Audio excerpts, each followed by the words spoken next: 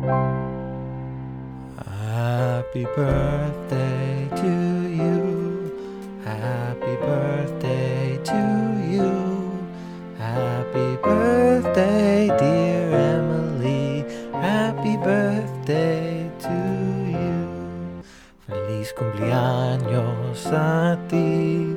Feliz cumpleaños a ti.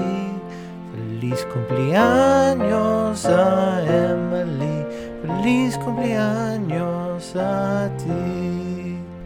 You now have 2 pieces of recorded evidence of my singing with the Ian Tiger podcast as well. So if you ever want to bring a case against me for tone deafness, I think that's more than enough evidence, and I will get convicted very quickly. Happy birthday, Emily. If we were together right now, I would have my arms wrapped around you, and I would be giving you the beginning of what was a almost non-stop 24-hour tit rub.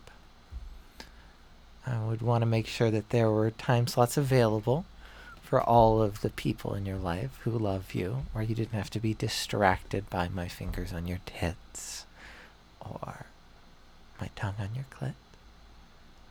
But for sure, the night before, I figure fewer people want a slice of Emily Louie on December 29th than on the 30th. And I know that you'll have a lot of friends who you want to talk to on the 30th, when it might be just a little too distracting to have me attached to you like a remora eel. If you wanted to go to sleep early, I would make sure that I had my arms wrapped around you while you fell asleep, and I was rubbing your tits and whispering in your ear that I love you.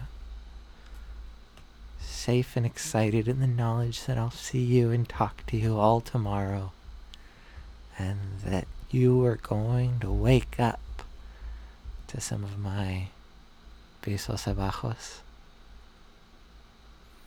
And I know that your birthday day is going to be filled with quite a lot of clit licking.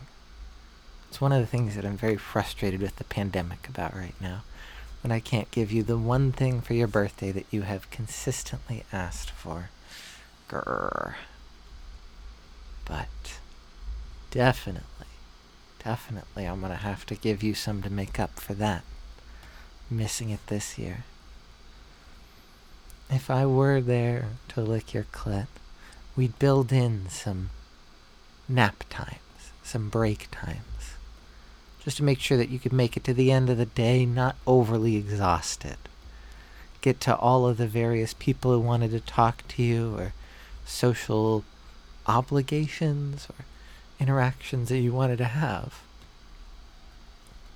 Maybe banking in a couple of nice long clit licks beforehand, sort of cameling them up to make sure that you could be the person you wanted to be with all the friends that you had, but still get all of your birthday clit lickings.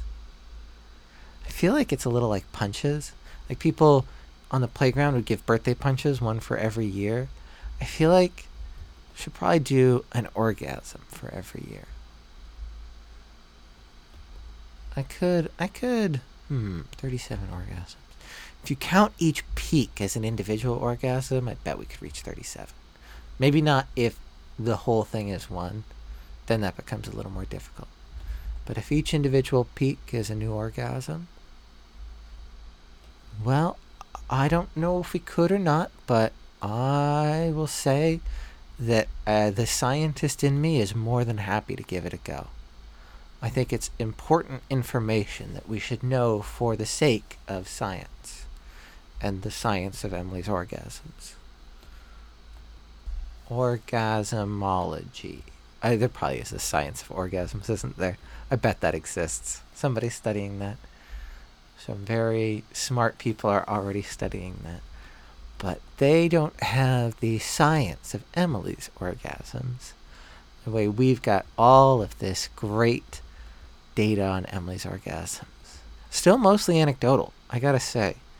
Maybe we should start keeping better track of some of this stuff. Your fitness ring, your fitness tracker, is a good help in that. It does a great job for tracking exactly where your heart rate is at orgasms.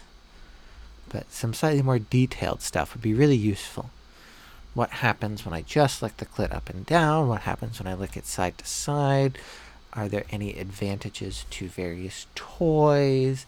How much does the fingering technique affect it? We know that it takes you over the edge, but there have to be good kinds of fingering and bad kinds of fingering. I figure probably fingering the G-spot is going to be where the money is at, but you can't just assume in science. I mean, this stuff has to be backed up by data, and we have to be able to reproduce it. So orgasmology is going to be very important. Orgasmology is too general. Emilorgasmology. That's kind of a mouthful. Much like how my mouth will be full of your clit. Yes. Emilorgasmology. Try and say that 5 times fast. Emilorgasmology. I don't think that's easy for anyone to say. That's not a super pronounceable phrase.